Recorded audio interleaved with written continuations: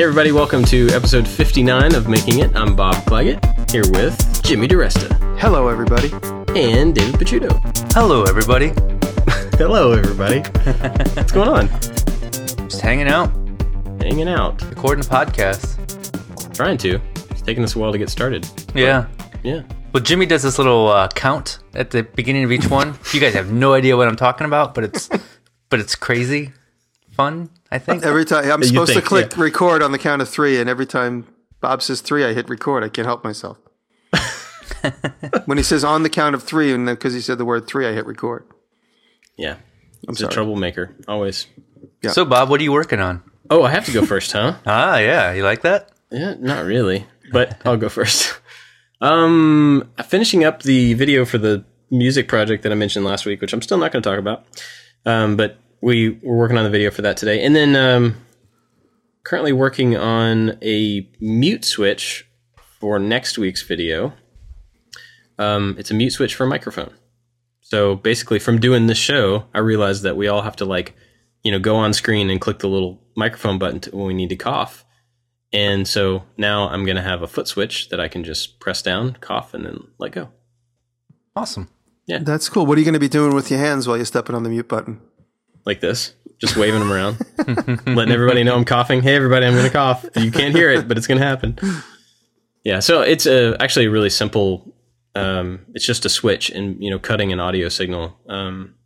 It's actually grounding it out. But so I decided to make a little box out of hardwood, and it's top and bottom are aluminum, and just tried to do something different with the container, because that's really all it is a container. So awesome. That's cool. That's what I'm doing. And then just reorganizing my office shop, trying to get things more usable and make some more floor space. I looked at your video today. It's actually really cool. The arcade cabinet with the decals and stuff. It looks amazing. Oh, thanks. Yeah, very happy with it. The rubber edge banding really dresses it up. Yeah, I think it really... Originally, I got black for that, for the orange banding. looks good. Yeah, but I'm so glad that I was able to switch it in time. I ordered the black, and then that night I was like, you're not even going to be able to see that. Yeah. So I wrote the guy an email, and I was like, if you haven't shipped it yet, please switch it to orange. And he was like, yeah, no problem. So he shipped it out, and then I realized that the orange was more expensive, and he didn't say anything about it. He just swapped it out and sent it. It was really cool of him. But yeah, by the time this show is out, the last video for the arcade will be up. So it's nice to have that out of the way, completely done.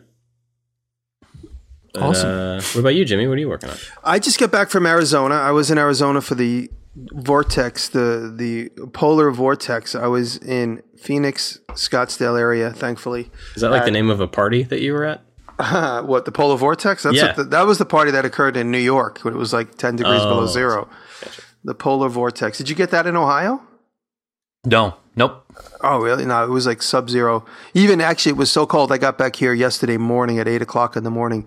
And at about 10, I went to take a shower, and I turned the shower on, and it was trickling out until it finally came out full speed, which means that there was a frozen pipe somewhere, like in the exterior wall of the building somewhere. Ooh, that's bad. So that's what happens when you turn on and it just trickles. And I turned the hot water on, and the hot water melted whatever the freeze was as it came through the pipe.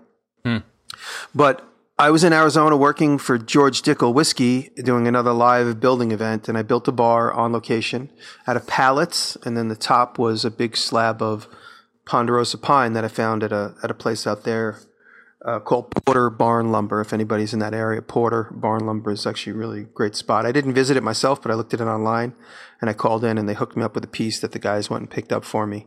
7 foot by 2 foot by 3 inch slab is the bar top, and I carved the logo in it and stuff. There's some stuff on Instagram, but by the time this podcast airs, I probably will have finished the video and aired the video. So as soon as I got back, which was yesterday morning, yesterday being Monday morning, I had to get jumping on my make video. So I made a table saw sled concept that came to me over the weekend. And it has the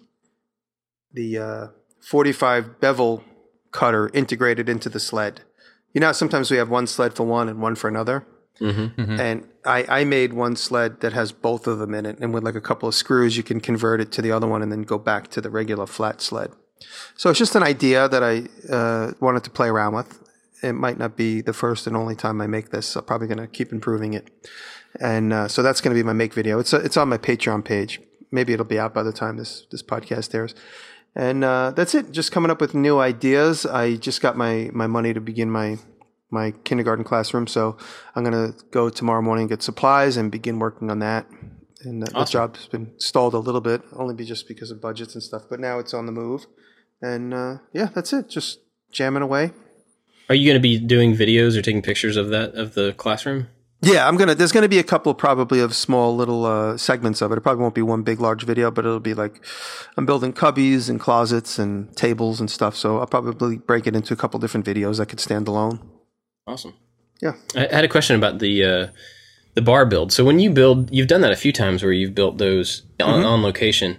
What's the process like for going somewhere where you don't have any of your tools, you don't have any of the materials? How do you set that up beforehand to have everything you need to be able to build it? Well, the guys that go and they do like the forward team, they go and set up a booth because it was Arizona Cocktail Week, so there's a booth so people can come in and taste. It's one of those things like they have a thing, I don't know if it comes to your city, called Meatopia, where you pay at the door and you come in and every booth just gives away food, because you pay a hefty price at the door. And at the same thing here, you pay a hefty price at the door, maybe $50, and you get to go around and taste everybody's booze. So there's no money exchanging hands, but there are booths and tents, just like a typical fair. And they have me in the corner. So they come a couple of days ahead to set up the whole entire tent. And so I know they're going to have some tools. So, but I always go with a suitcase full of at least a sharp handsaw, a hand plane, couple sets of screw gun drills, just the various basic essentials that I could fit into my carry-on. I don't carry that on, but it is the size of a carry-on suitcase. I check it, of course. And I bring a set of chisels and anything that I think I could, be creative with. And I go there with the understanding that at the very least I could hand saw and screw this whole thing together, or hand saw and nail it together. And so that's my thought going in, is that if there's no power tools on site, I could at least just hand saw everything. And in this, I hand saw with like a little just cross-cut hand saw. I cut probably about 90% of the cuts. And it was funny. I when you see the video, I cut about 90% of the cuts, and then I was just exhausted from using the handsaw. It was such a pain in the butt. I looked down and there's a battery operated circular saw that's been sitting at my feet the whole time. I didn't notice. The guys, I didn't know they got it because I just saw screw gun around. They went, and when they got there, they bought a kit. When they got there, they went and bought a Ryobi kit, and I didn't realize half the kit was under the edge of the stage. So if I'd have known, I probably would have used it sooner. Anyway, but I always like getting in practice with the handsaw because I always feel, if you ever, at the very least, at least you have that skill. Yeah. And so with the handsaw and a drill, screw gun, and some chisels to carve the logo in, I was able to make this thing out of pallets.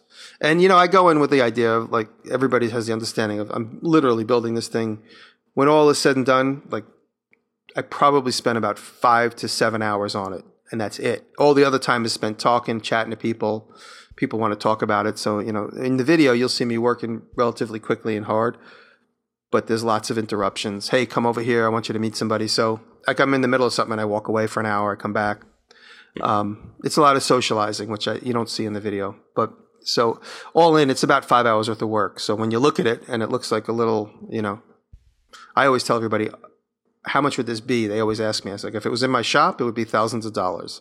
In this condition, don't judge me on this particular piece because I just built this in a couple hours.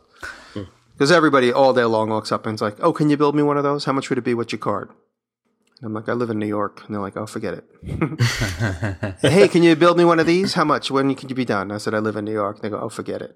I have that conversation 50 times each day for 2 days. You should just set up a sign. I'm in New York. Don't bother me. Yeah. Well, the guys there, they're always, a couple fans came out to see me.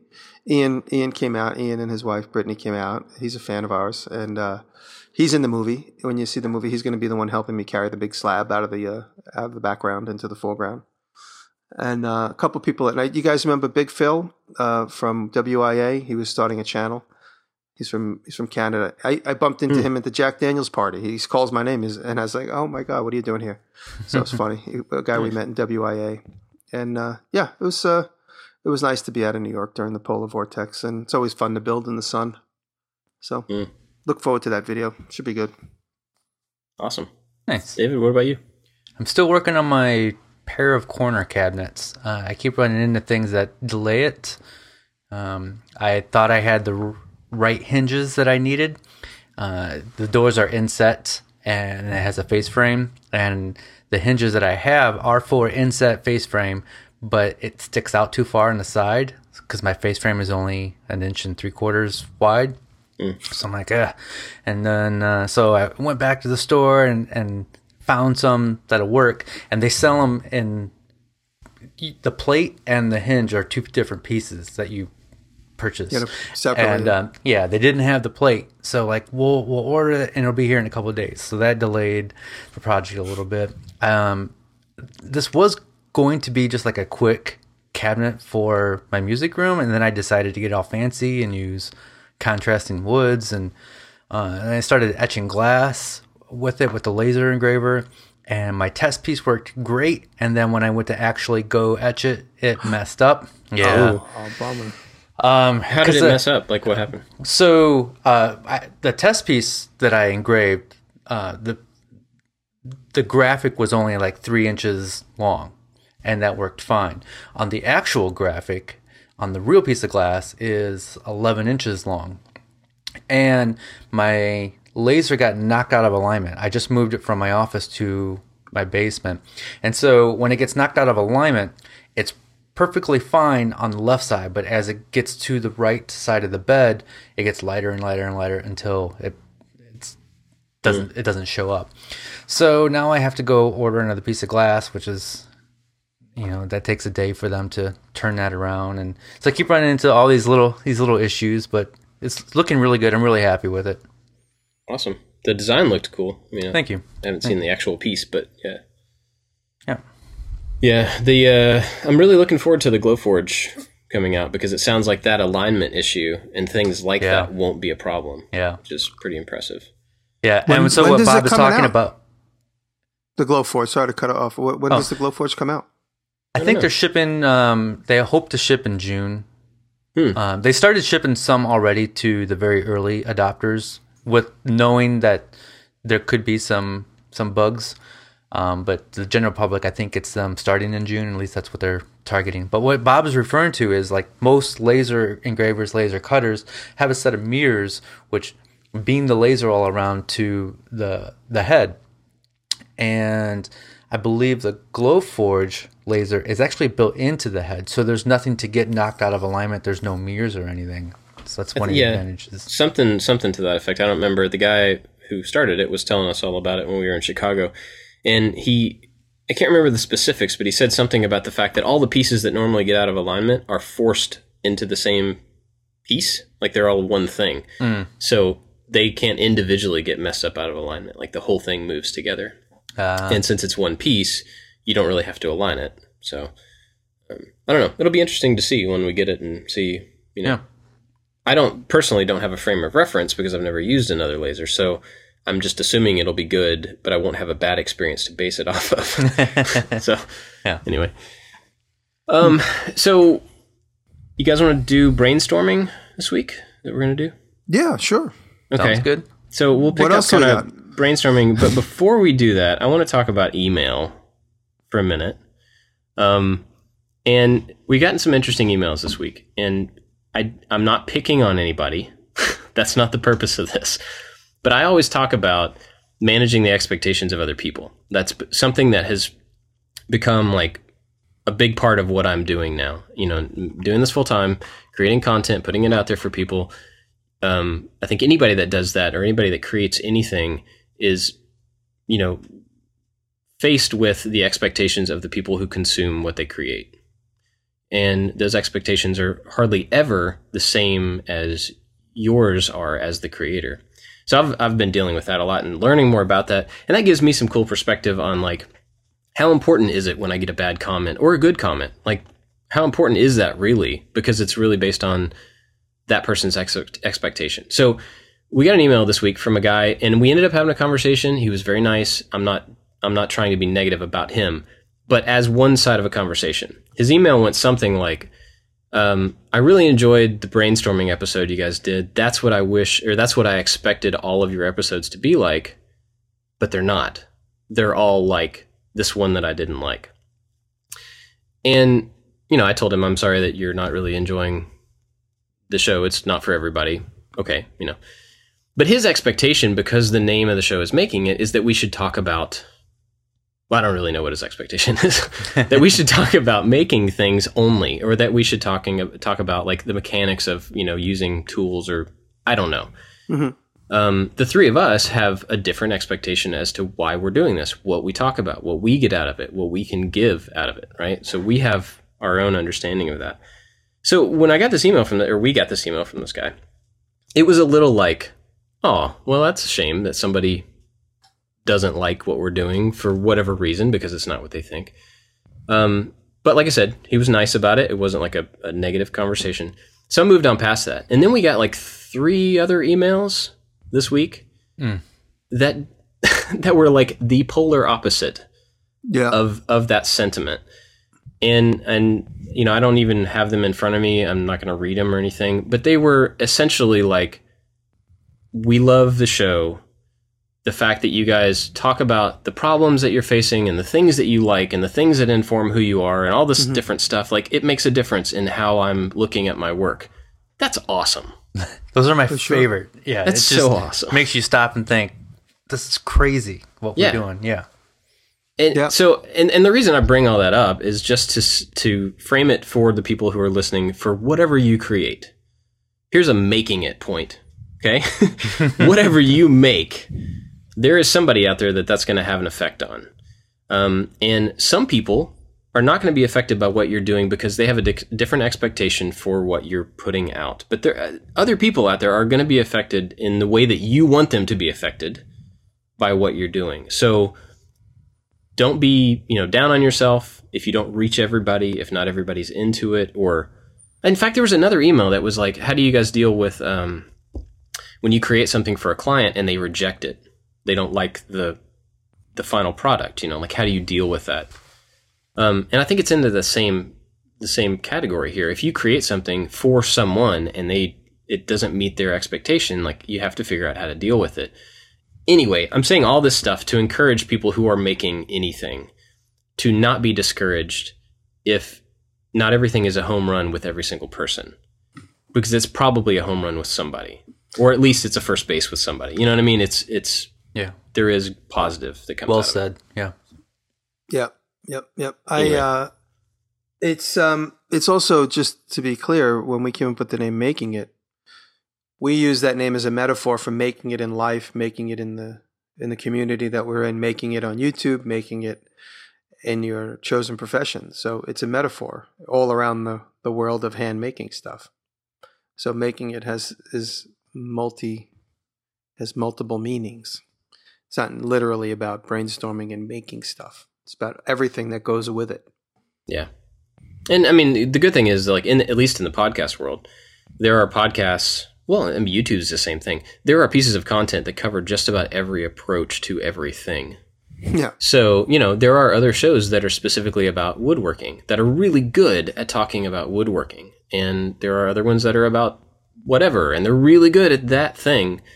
But those people are not in place to be us. We are not in place to be those people.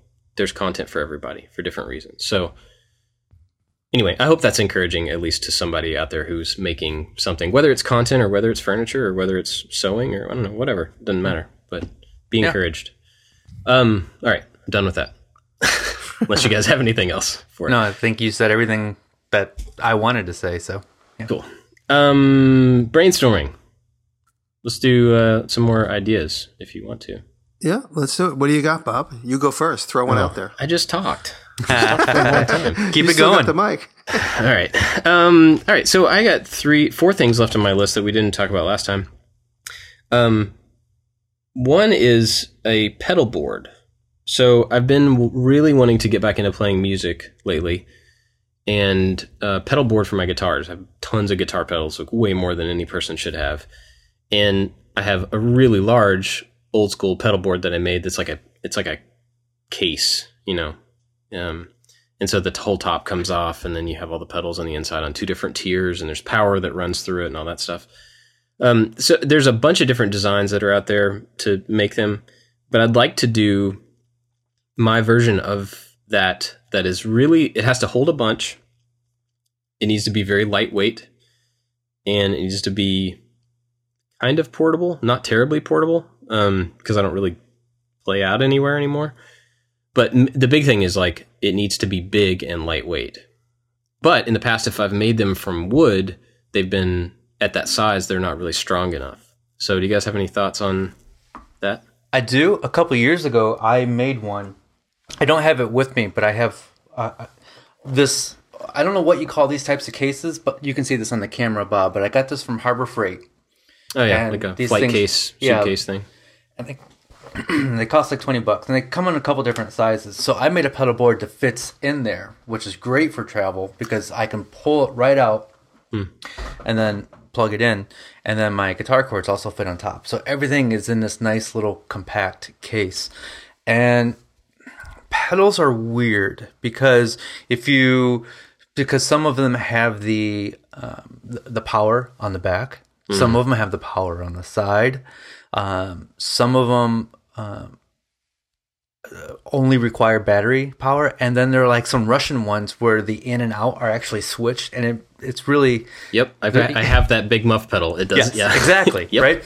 So I made one that was very specific, and it would only hold these pedals. But I committed to this series of pedals in this order, and I stuck with that for a long time. Now, I'm actually going to make another one. I'm not going to do a video on it because it's very specific to what I'm doing.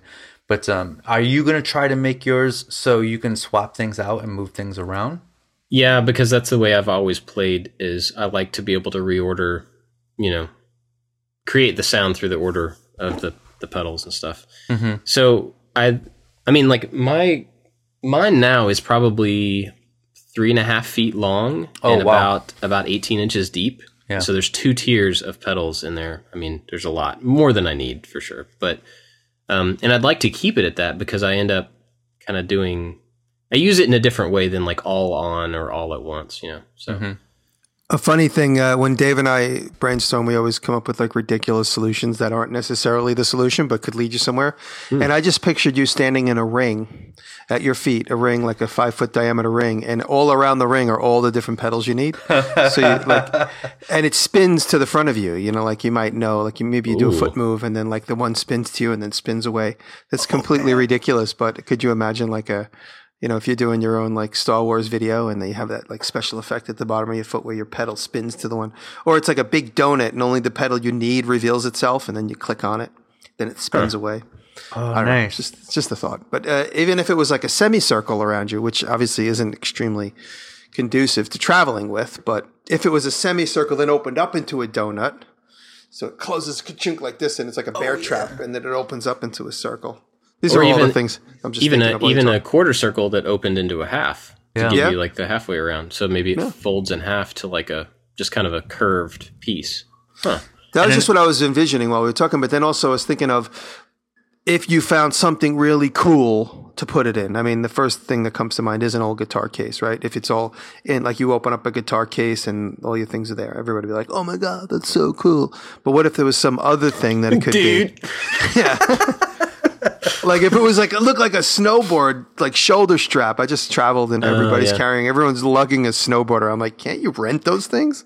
Everybody's dragging a snowboard with them to the airport.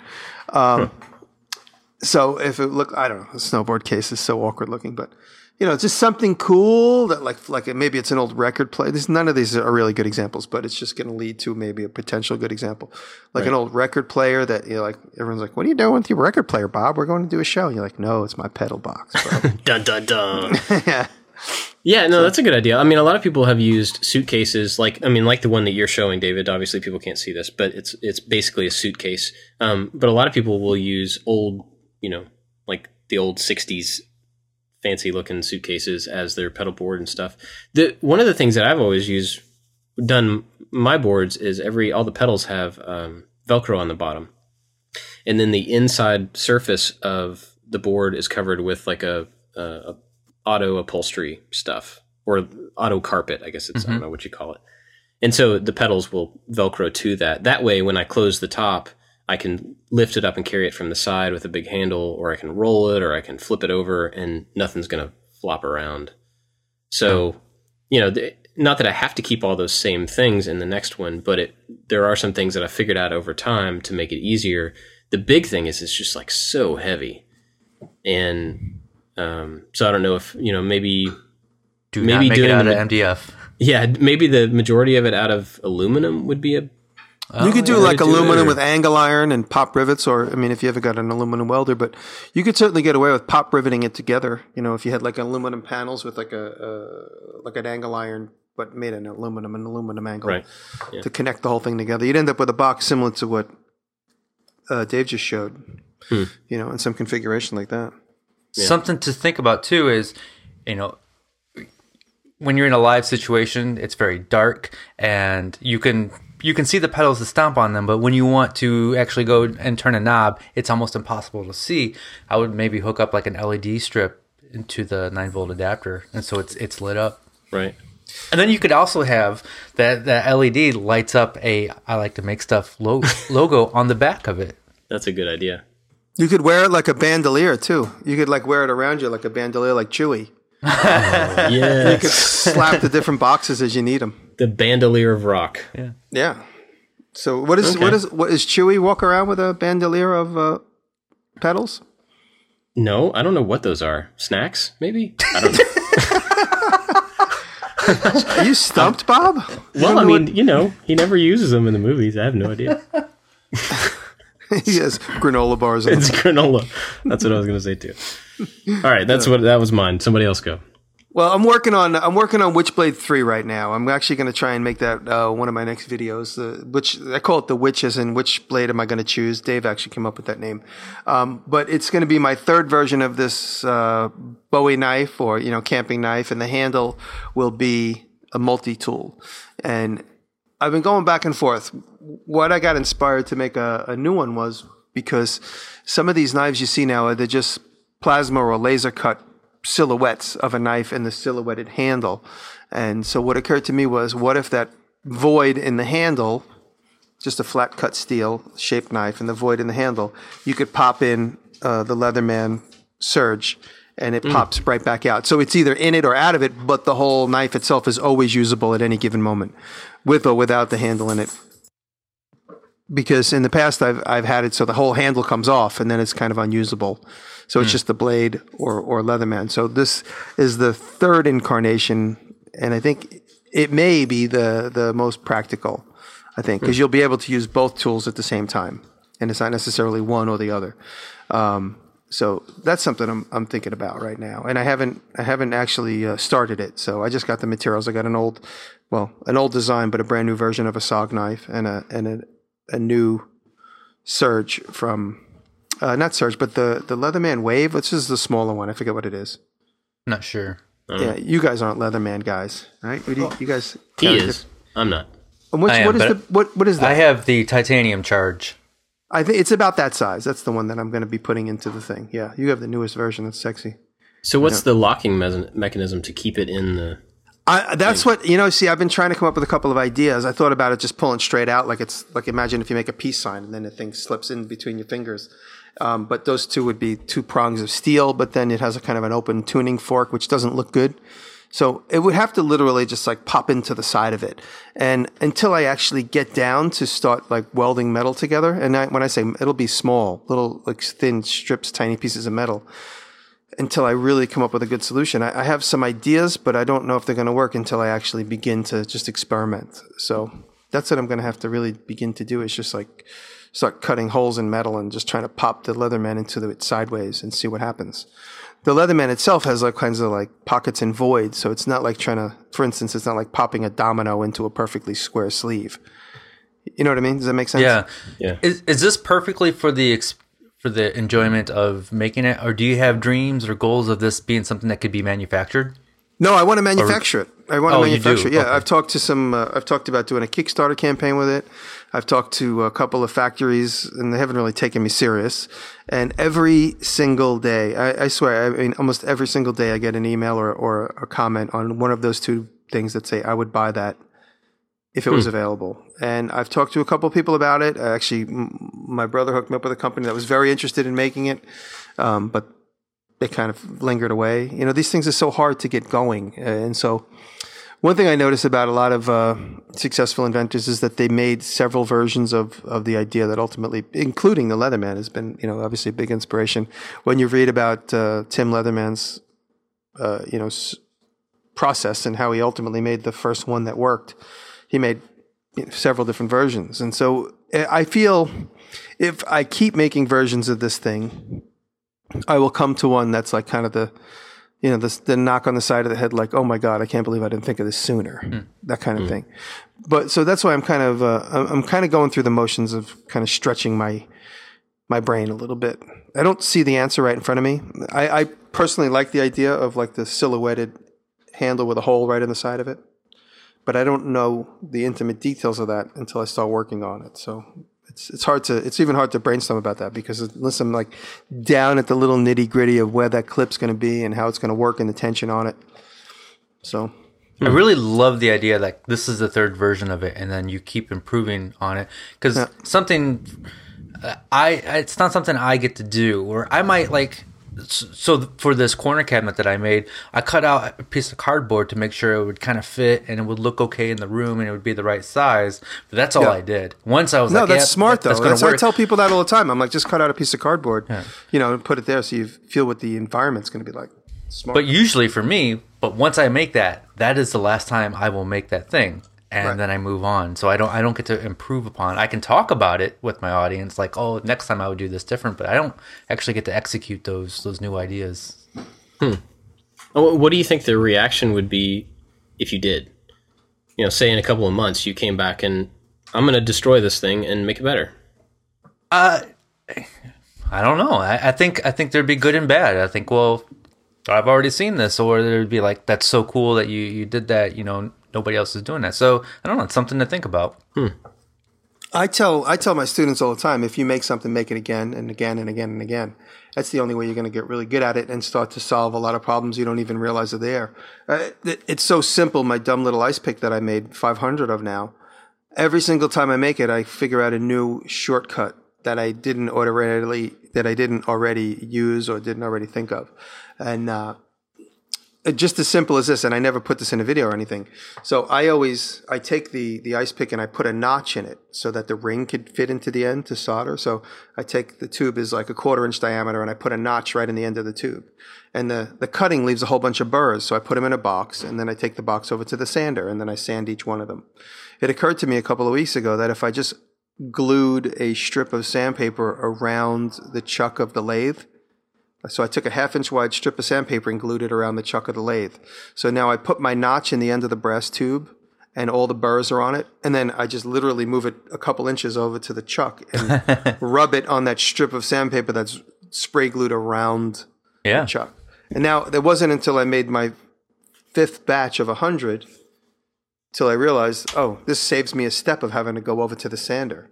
Right. And I'm using electric that's already running. So all I'm doing is like I switch out one, and before I put it in the box, I just sand the burrs off it against the chuck of the lathe that has a 1/2 inch strip of sandpaper glued to it around the whole circumference of it.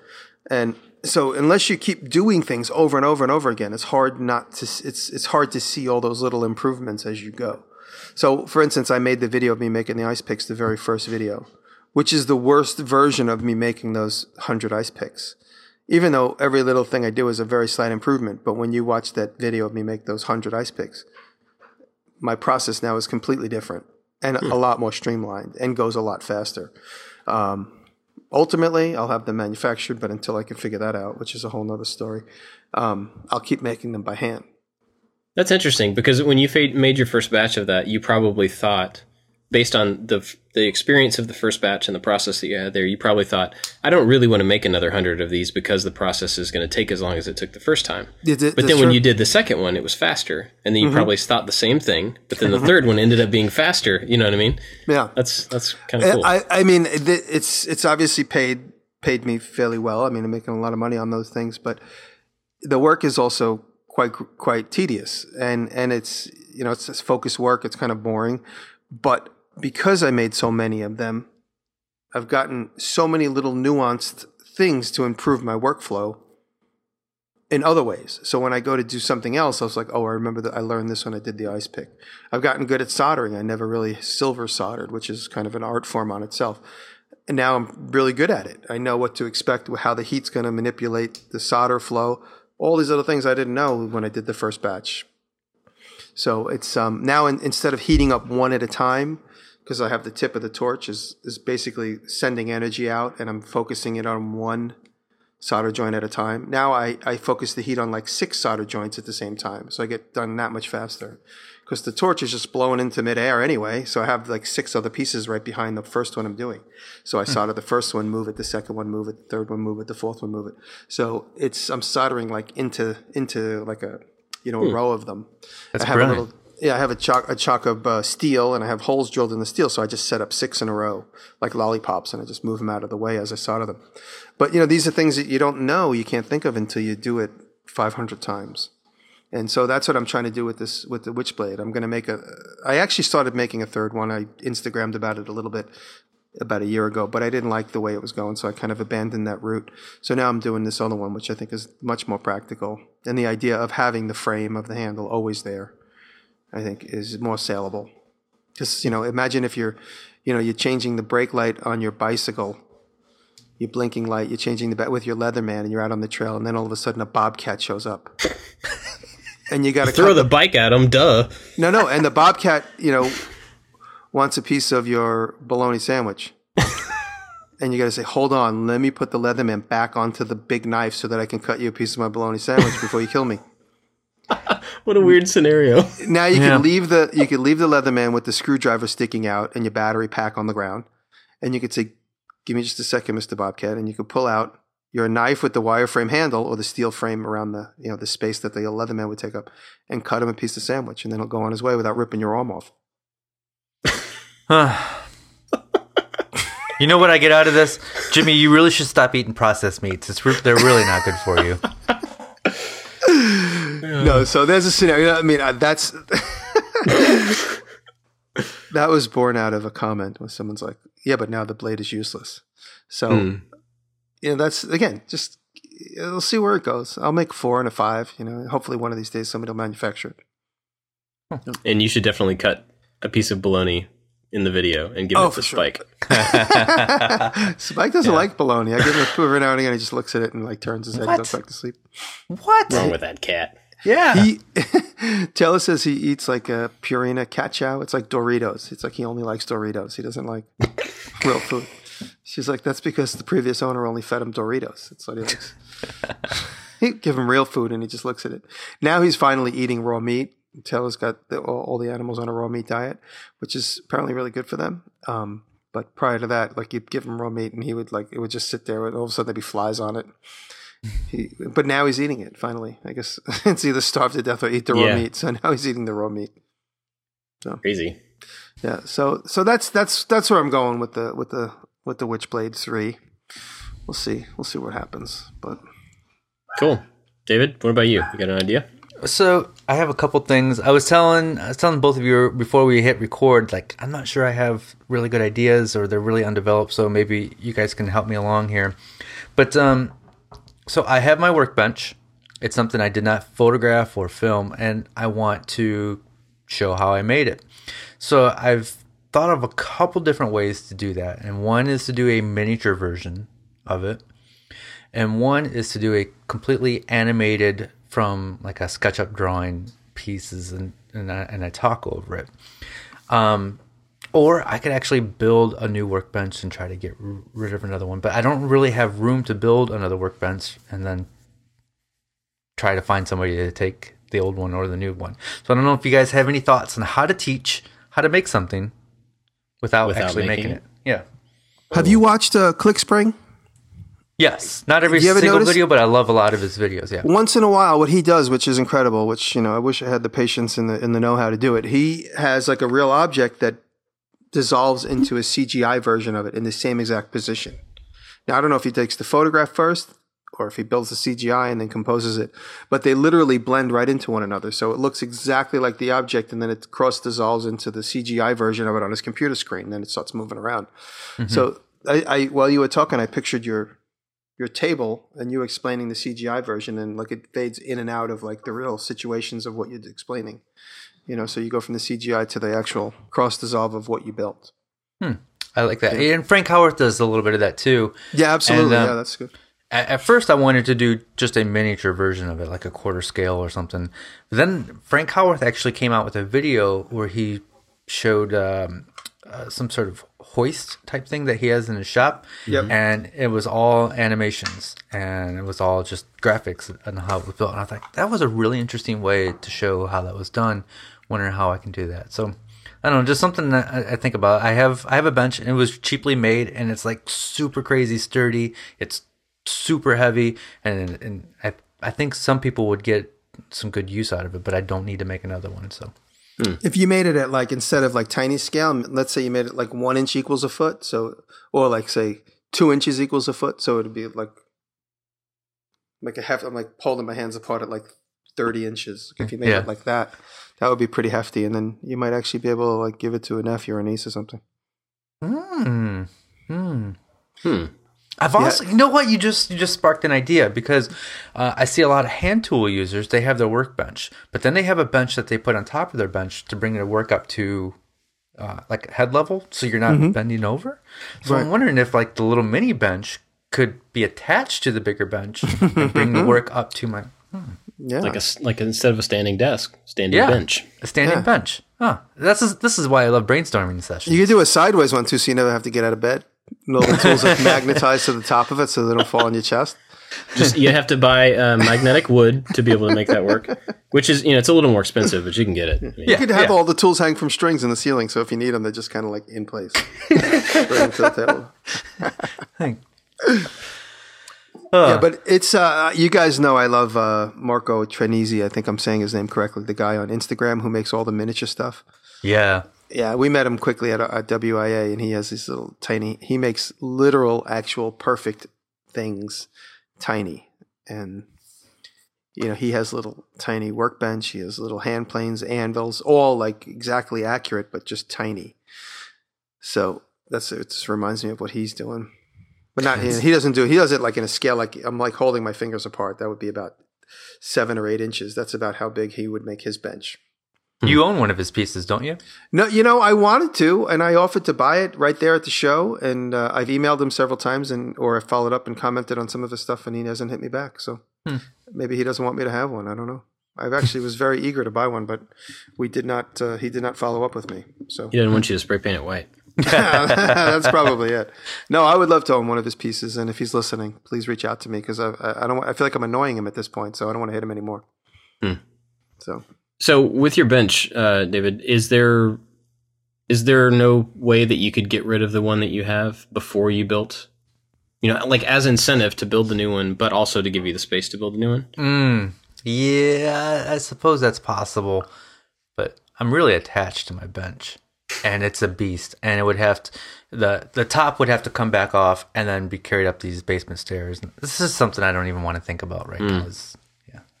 It's my baby. It's one of my first woodworking projects, and I use it in every single project now. Gotcha. Why don't you make one as like a giveaway or something? It's the thought. Make it exactly the same, and make it. You'll if you make it exactly the same, there's no doubt it's going to be improved one way or another, and then sell it or burn it. Make it and sell. that would be amazing. You could title the video "How to Make a Bonfire," and it's you building a bench and then carrying it up into your backyard and burning it. Oh, that would be amazing. Anyway, that's not a good idea. You guys want to do any more? Let's do a couple more. All right. You do one. I got another good one, I think. All right. So I'm trying to think of. I'm going to build a welding cart / table, because I don't have a welding table, and the cart that I have my welder on can't hold the tank for it. So I want to combo those two things together. And I've actually already done the model for it. Like I built it in SketchUp. It's fully done. The top is going to be, instead of a solid piece, it's going to be the rectangular tubing, that's like a 1x2 or 1x3 or something. Mm-hmm. So some strips of that with a space in between them so that I can put clamps down if I need to clamp something to the top. So that's the idea. But then when I got it all designed, I was like, it's functional, and it should work, but it just doesn't have a thing. You know what I mean? I kind of wanted it to have a thing. So, Jimmy, with your more longer experience of welding, and what's a thing that would be like, oh man, if I had that on a portable welding table? The one thing that, whenever it comes to welding, the one thing that is the most clumsy thing, and I can't believe it, I've even tried to have a dialogue with my friends at Lincoln about it, and they kind of picked up on it as me just giving them a couple of tips, but I was trying to tell them they need to revolutionize cable management. And that's the most important, annoying thing when you get into welding is cable management, because every welder's you got the air hose, you got the ground clamp, and you got the plug. And in some cases you have one more thing. And it is such a pain in the butt. They're all over the place. You're stepping on them. They get entangled on everything. And so they do no thought process into cable management. And I show in one of my videos that I make this thing that goes over the machine and then comes back up, so there's a hook on the left and the right side. I even showed that to a couple welding companies, like, hey, we should manufacture this. And they're like, oh, that's so cute. Nice little job, boy. And they tap me on the head. And they say, oh, that's really interesting. But meanwhile, they give you a welder with nothing to do with the cables except drag them around. And I just bought a welding cart, and there's no hooks on the welding cart to hang the cables. They just expect you to wrap 3 cables in the same direction on the same handle, and then they all get tangled up together.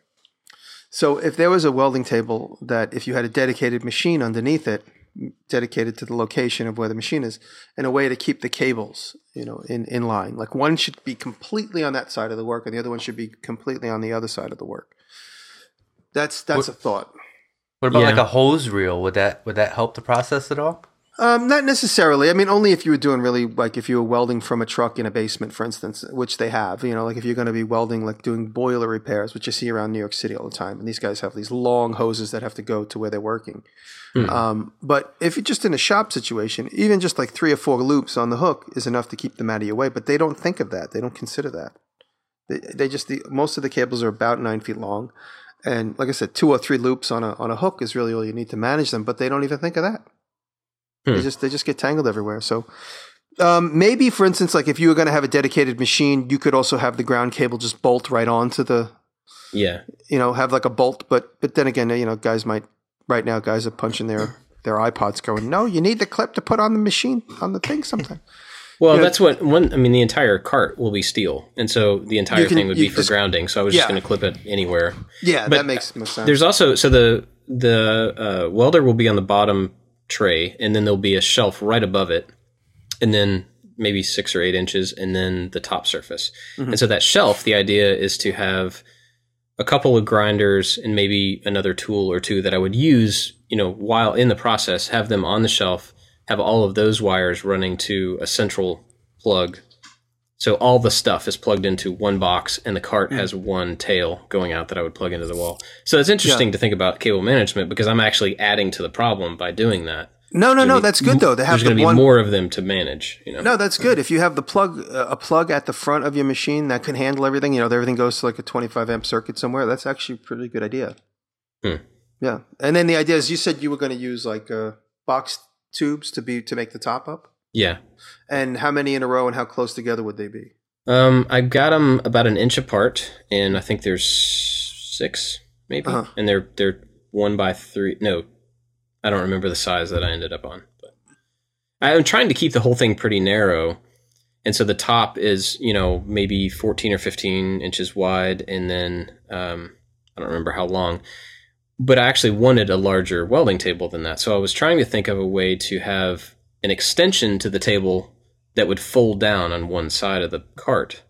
So you could fold it up, and then you would end up with like a double wide top to the width of the cart.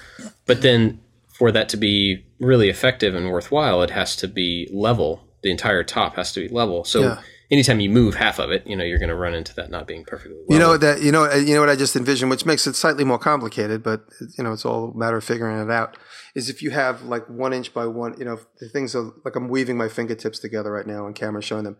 If you had the table just woven together and it just slides like this and then slides apart. So if you...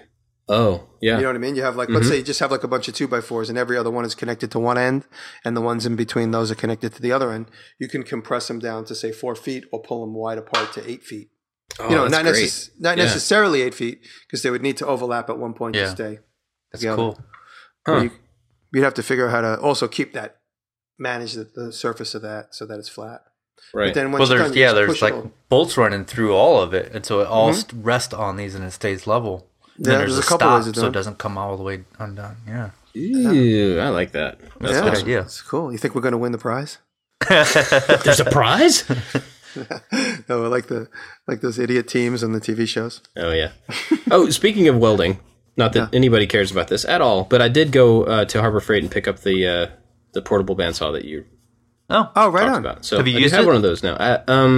Not really. I cut the end. I put a good blade on it and then cut the end of a piece just to make sure I had it like running right and the blade was on correctly, and it cut metal. So it's the one the one like this, right? Yeah. Is it mountable where you could have it like a woodworking bandsaw? Is it mountable? I didn't see any mounts like on it made for that, but I'm sure there's a way to do it. Mine, the one I have is by DeWalt, and it has like a big sturdy hook on it that's like meant to hook on a ladder or something wherever you might be working. And I have that hook just grabbed inside of a vise. So yours is probably like a knockoff. I've been wanting to buy that one, but I'm assuming it's just a knockoff of a couple like the market ones, like Milwaukee makes one and then the one DeWalt makes. So it might have, does it have that hook on it that you noticed?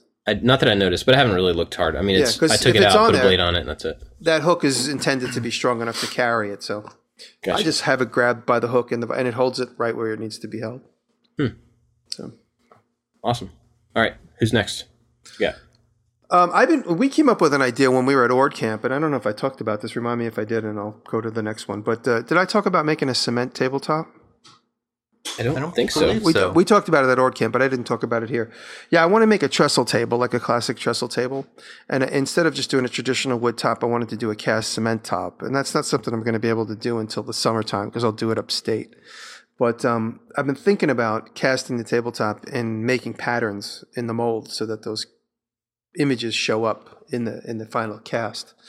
I don't know exactly what yet, but I just think it would be an interesting process. And how I make the mold and what I make the mold out of. And I mean, obviously it might be just plywood. Maybe I'll just make it out of wood so it looks like it's wood. In the hotel I stayed in over the weekend, the ceiling of every room was plywood molds. Like whenever they cast the building was cast in concrete. And the ceiling was sheets of plywood. But the impression of the plywood is now in the concrete ceiling. So I could make like a wooden tabletop mold, fill it with concrete, and then when I break the mold away, it would basically be a big slab of concrete that has wooden grain in it. Could you weather the wood so the grain kind of stands out a little bit more too? Absolutely, yeah. Yeah, seems like you'd have to. I mean, like how much detail would concrete be able to grab there? Believe it or not, quite a bit. It depends on the slurry that I use to put in there. Obviously, you have the cement that we walk on, which is a little bit more, has more like aggregate in it. It could be less. I see some concrete stuff. It's like beautifully smooth, polished stuff. So it'd be probably someplace in between. Taylor's done a lot of research on this, so I'm going to ask her to help me with that. We might even do that project together. But, what the mold looks like. And I guess if I make the end of the molds, I want it to look like end grain at the end of the tabletop. So like the end of the molds would be chunks of end grain. So it'd end up with that end grain molding into the wood. That makes sense? You know what I mean? Yeah.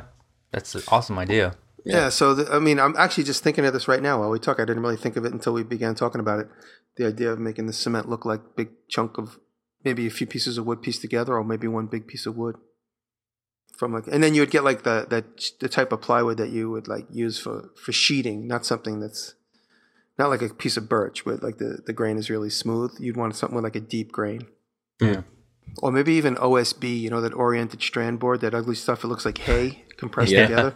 Yeah. It looks really ugly, but it might be interesting to take that pattern and have it in a cement tabletop. I wonder if a piece of pressure treated would give you a bigger difference in grain height. Yeah, that pressure treated always has like a deep grain because it's really never meant to be looked at. It's always meant to just be like undercoating. Right. Yeah. Slow process. And then I'm thinking the trestle itself might end up being traditional woodwork, but it might be interesting if it was traditionally joined like wood but made out of metal. Or concrete. Concrete dovetails? Do it, man. Come on. That would mean I'd have to make the mold dovetails, and I don't like doing that. I'd have to make them twice. Has anybody ever done concrete dovetails though? I just saw on Pinterest there was it was concrete on one side and wood on the other. So I think I saw that. Was it a notch together or was it a dovetail together? It was more like square notches. You know what? Maybe it was like a finger joint type thing. Because I think I saw it. It was like three notches, and the cement one stuck up in the middle of the wood one. So the two sides of the table was cement. That's the one I saw. I'm looking up. Well, and like you could do like for the trestle table, you could do the through mortises, you know, and then where you put the wedge in. But you could experiment with, you know, like you said, metal or a concrete in the through mortise, so it peeks out on the opposite side. Mm-hmm. There's a bench made with cement dovetails on Pinterest. It's actually pretty. It's pretty ugly. pretty. I meant to say it's pretty really ugly. Likes it. It's pretty ugly, is what I meant to say. But it's that's one of our listeners. It's done well. Cool, David. You got another idea? So yes, as we mentioned earlier, the sit stand thing for the bench. One of the ideas I had written down was actually a really simple sit stand desk for the music room, because I need someplace. Sometimes I want to sit down and work on music, and sometimes when you're playing guitar, you want to have your laptop or whatever at a higher height, I guess. But I haven't thought about it too much. I haven't figured out how to have the table move up and down. There's not going to be anything permanently on there. It's like so monitor speakers are actually going to be on stands somewhere else. And I just want something that can be easily move up and down. And I've seen the crazy woodworking videos that has all the X hinges and everything that moves, and I don't want anything that complicated. So I don't know if you guys have any ideas for a quick, simple, but decent looking bench. There was one on, there was a Kickstarter several years ago, and a friend of mine sent it to me asking me if I could make it for him, because it was so simple construction wise. And I don't remember the name of it at this point. I may be able to look it up. But the thing about it was that the side panels had a groove cut out, and the groove was never straight up and down. So it like went from an angle from the bottom, angled up towards the front, and then there was like a little notch. So basically you would lift the table piece had, little knobs on the ends that stuck into this groove. And so when you lifted it up, you're never carrying the full weight of the table. Part of it was leaning on the slant of the groove. Okay. You know what I mean? Like, yeah. I'm not really sure how to say that. And so that helped you lift it. And then once you got it to the top, you kind of brought it over a little hump, and it rested in a thing. So you could do that, but then you could also add another dimension to it, counterweighting whatever weight the actual thing that you were lifting was. Maybe you could do some counterweight off the back. So as you're lifting, whatever weight you're trying to lift is being counterweighted, so you're not actually personally lifting the weight of the entire thing. Yeah. I don't know exactly how that would work, but you could drop a weight off of the back of the table that it was hanging onto pretty easily to help with that. I'm drawing a picture of what you should do. Jimmy's got it figured out. But other than that, I don't know. Some of them are very complicated, but I see. So it's got 4 hinges that works kind of like a square turns into a parallelogram. A diamond shape. Yeah, parallelogram. So if you take like 4 ice cream sticks and you lay them into like a box grid, right? I don't know how this is going to. I'm in deep waters right now. I'm not sure I'm going. If you take 4 ice cream sticks and you connect them together on all 4 corners, so you have a box, so to speak, and then that would be a parallelogram. And if you take one of them, let's say you're looking at them in the upright on the left side and the upright on the right side, take the one side of the box and draw it really long so it goes to the ground, and then do the other side of the box and draw it long so it goes up in the air. And so then you have like a parallelogram with like a tabletop on one side, and the other side becomes the base. Of course, it would need to be weighted. And then if you took the bottom one really long and put a weight on the outside of it, that would be a counterweight. We're going to have to show a picture of this. Yeah, we'll take a picture of this and put it in the notes. Yeah. Because it makes sense when I'm looking at the picture, but obviously I don't think that would make any sense for somebody listening. But. Well, people who play with ice creams know exactly what I'm talking about. People that play with ice cream sticks, I should say. Here's a fun fact. I hate wooden spoons and ice cream sticks. I hate the feeling of wood on my lips. Ugh. It just gives me the chills. Well, there's an episode title. Hate the feeling of wood on my lips. So another thing that you might, just a mechanism that I've been thinking about lately that may work there somewhere. I don't know, maybe not. So I want to build an arm, like a microphone arm, so that the microphone that I'm using right now can be on this arm and I can just push it out of the way instead of it being on a stand. You know, like a DJ would have a microphone with a flexible arm. And so I've looked at how those are made, and they're just like the lamps, like a desk lamp you would have when you were a kid, you know, this telescoping lamp or whatever. And the corners or the joints of those, in some of the ones I've seen, are a triangle. And then, off of the top of a triangle, there's two pieces coming off. Off the bottom of it, there's one piece coming off. And then on the other end, those pieces are all connected to a similar triangle. And so basically, when you want to move the pieces, the two triangles on the ends rotate in the same direction. And so as they turn, the top cross piece is moving faster in one direction than the bottom. And that's how they're able to move at the same time, because the triangles are turning. I don't know how to explain that in a way that makes sense. But anyway, if you look at the way that those lamps work and the way the joints work, and there's springs connecting all this stuff to hold tension. I got to see a sketch of that. But if you look at the way that works, it's a way that you can have flexible joints that hold their position, and you may be able to do something with that same idea of lifting a table. You know, I just thought of something else too. Jimmy, you remember that when that company sent us those TV lifts? Yeah. I still have mine. I wonder if I can make a standing desk with one of those. Oh, that's cool. The other thing I thought of too is a TV. In New York City, all the time I get to see garbage every day, and a lot of times people throw out chairs with those pumps. You know, the pump where you sit up and the chair goes up in the air. You sit down, and he's doing it right now. I see them in the garbage all day long, and I always see them as like a valuable mechanism. And I never save them because I always know there'll be another one eventually. But I know they make tables with them. Sometimes you see a table with that, so that's another simple thing. Yeah. Cool. You could actually take that pump and use it as, like, you know, in a parallelogram design. You could use that pump as the cross member. So you get a lot less movement, but a lot more movement throughout the parallelogram. So the parallelogram's going like this, but the extension. Oh, the diagonal. You could use that pump in the diagonal of it.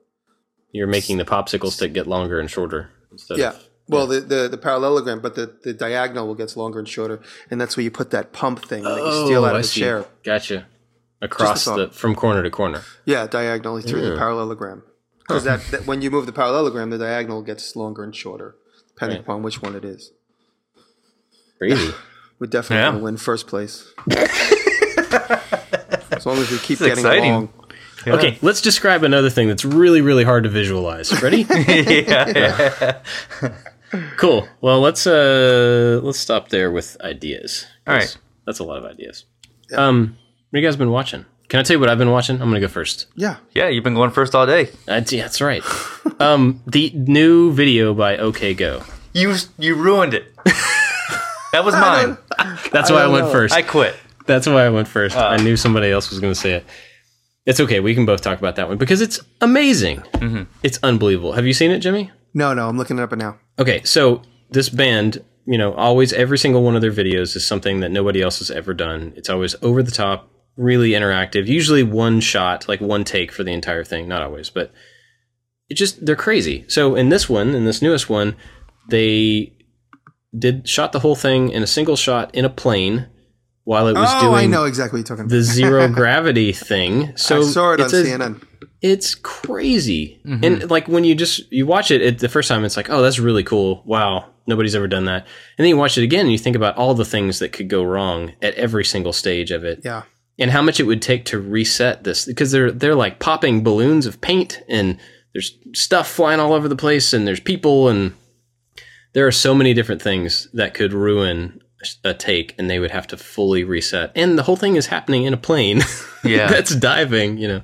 And I read an article on the making of it, and from what I understand, when that plane is in that free fall, that only lasts, 30 seconds or something? Yeah, it's very short, yeah. And so what they would do is when it reaches the bottom of that free fall, they would all just hold still.